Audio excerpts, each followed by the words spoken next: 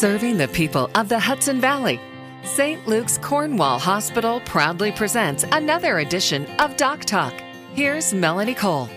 Maybe you've heard someone whose voice sounds tight, broken, whispery, or otherwise not quite right. It might be a condition known as spasmodic dysphonia. And here to tell us about that today is Dr. Craig Brzozowski. He's board-certified otolaryngologist and fellowship-trained laryngologist, specializing in treating voice, airway, and swallowing disorders at St. Luke's Cornwall Hospital. Dr. Brzozowski, let's give us a little lesson on the anatomy of the voice to begin with. How do we make sounds? How does it even work? So in order to make sounds, we use our vocal cords. Our vocal cords are housed inside the neck, right behind the cartilage that we can all feel when you touch the front of your neck.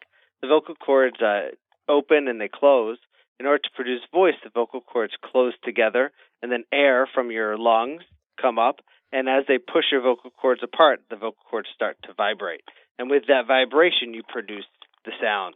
And then the sound actually gets modified through your throat and actually through your mouth. And that's what gives us our words and our sentences and our syllables.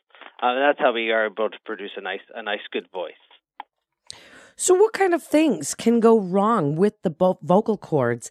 And tell us a little bit about spasmodic dysphonia. What is it? So anything can go wrong with the vocal cords, just like any other muscle that we have in the body. You can get inflammation of the vocal cords. You can get lesions of the vocal cords. You can get cancer of the vocal cords. And anytime you have any neurological problems, you can get trouble moving the vocal cords. And so anything that can cause anything from, weak voice to change in the pitch of the voice. And so anytime you have any disruption, you can get changes that we all term hoarseness of the voice. Spasmodic dysphonia is a very specific dysfunction of the voice. It is actually a neurological dysfunction that is described as a dystonia or spasming of the vocal cords. And with spasmodic dysphonia, the vocal cords, they either spasm closed and people get a very choppy voice, or they can actually spasm open and people get a very breathy voice that's very difficult to hear. Is this a common disorder, Dr. Brzozowski? Is it something that affects people in certain professions, like I speak for a living, or because it's a neurological disorder, are there certain risk factors? It is not a common disorder. It's actually pretty rare for people to have the problem, although a lot of people do have spasmodic dysphonia and have had it for so long that they actually think it is their normal voice and don't seek help. I think the typical statistics, there's about 4 in 100,000 people that actually get the disease, so it's actually pretty rare to see. When it does affect people, it's usually between the ages of 30 and 50. It's more common in women than in men, but it is not something we see commonly. The people that are more affected by this problem are people who do use their voice for a living, but most people do find it difficult to communicate if they have very tight spasms, and so many people are seeking treatment even if their voice is not used much during the day. So are there specific symptoms that somebody would notice, tightness in the throat, or as you said, hoarse voice? Are there other red flags that would send them to see a laryngologist in the first place? As far as spasmodic dysphonia, usually the voice is their main concern. It is a neurological dystonia, and people can get the other dystonias with it at the same time. And so a lot of patients will get what we call blepharospasm, which is actually twitching of the eyelids. And some people actually get other facial spasms, so their lips can quiver, or they have quivering of their brow, their eyebrow. And then some people actually get spasms in their neck muscles, so their neck is always tilted to one side and is very tight and has difficulty moving. And those patients are usually presenting a lot earlier and sooner because they have other issues that are causing those problems. A lot of patients come referred from neurologists because they usually see the neurologist for the other spasms, and they get sent to us to deal with the voice spasm. Tell us how it's diagnosed and what's involved in diagnosing vocal disorders as a general rule.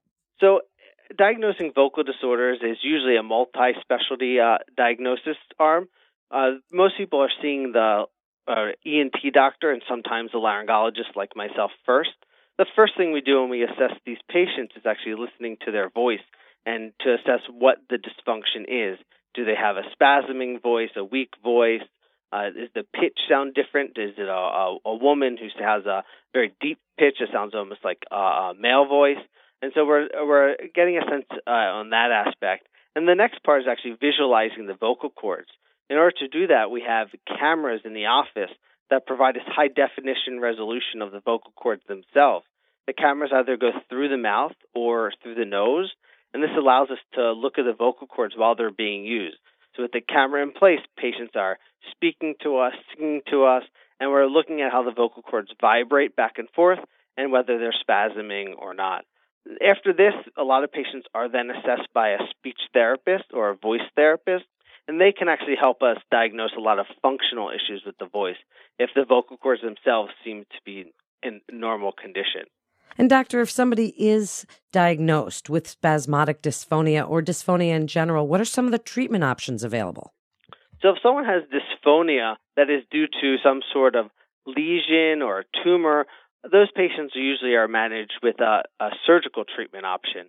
If patients do have more inflammatory lesions like vocal cord nodules, or sometimes patients have inflammation, those patients undergo more voice therapy to help treat their underlying voice by decreasing the tension with which they speak. Neurological disorders are managed with a combination of treatments. It all depends on how severe the dysfunction is. The one interesting thing about spasmodic dysphonia in and of itself is it is not treated very well with voice therapy. With voice therapy, sometimes we can get people to talk at a lower pitch so they don't use the strength of their vocal cords, and that decreases spasms, but it doesn't work very well. The mainstay of treatment for spasmodic dysphonia is actually Botox injections into the vocal cords themselves.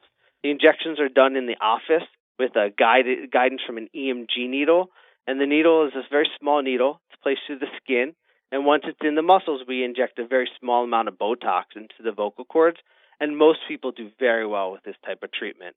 The Botox is a temporary treatment. It lasts about 3 to 4 months, and patients come back about every 3 to 4 months for repeat injections. That's so cool, doctor. And so how long, you said they come back every 3 to 4 months. How long do they have to do that? This is a disease that lasts for a very long time. Most people, it's for the rest of their life. So many of these people come back for the rest of their life about every 3 to 4 months for their injections. Some people do modify how often they come because it can be a little disturbing for the lifestyle if you have to go every 3 or 4 months. And so some patients come when they need their voice more than others, so they come around the holiday time because they want to communicate with family and friends more often, and other times when they're not socializing as much, they can skip their injection. Give us some of your best advice for good vocal cord health in the first place. And you mentioned vocal cord therapy. What does that look like? So in general, for vocal cord health, the best things we talk to people about are using your voice in what we call a confidential voice. So when you're actually talking to someone, you should talk to them directly and not screaming across a room trying to get people's attention. If you're out in public in a restaurant, sitting closer to people, and that way you're not having to push your voice to scream over other people's conversations. The other things we like to tell people to do are increase their hydration. So drinking enough fluids, not speaking with dry vocal cords, so that helps with the voice as well. Other things that we have people do for their voice, reflux can disturb the voice at times.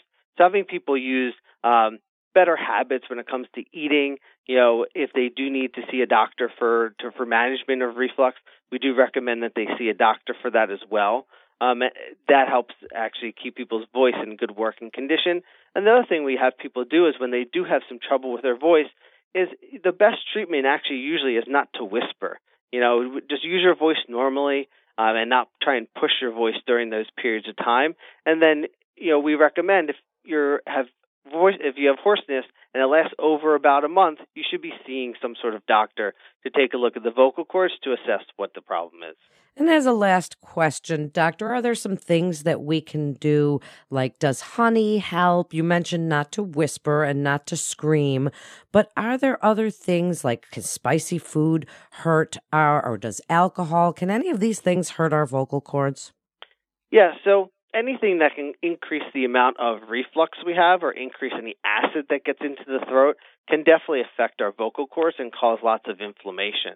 As far as other foods that are bad for us, coffee, tea, anything with caffeine, fake sugars, those all can affect the body as well, the vocal cords as well.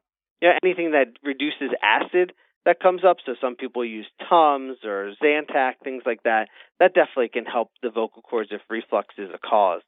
Things that can help improve the vocal cords, some people do use honey. It's more acts as a lubricant and just keeps the vocal cords in a good working shape. Some people use there's a lot of homeopathic remedies that people use, just more misting and keeping the vocal cords moist and not dehydrated, and that helps them a lot as well. Great information. Thank you so much, Dr. Brzozowski, for coming on today and sharing your expertise and explaining about spasmodic dysphonia and vocal cord disorders and what we can really do to keep a good, healthy vocal cords and voice. Thank you again. This is Doc Talk presented by St. Luke's Cornwall Hospital. For more information, please visit stlukescornwallhospital.org. That's stlukescornwallhospital.org. I'm Melanie Cole. Thanks so much for tuning in.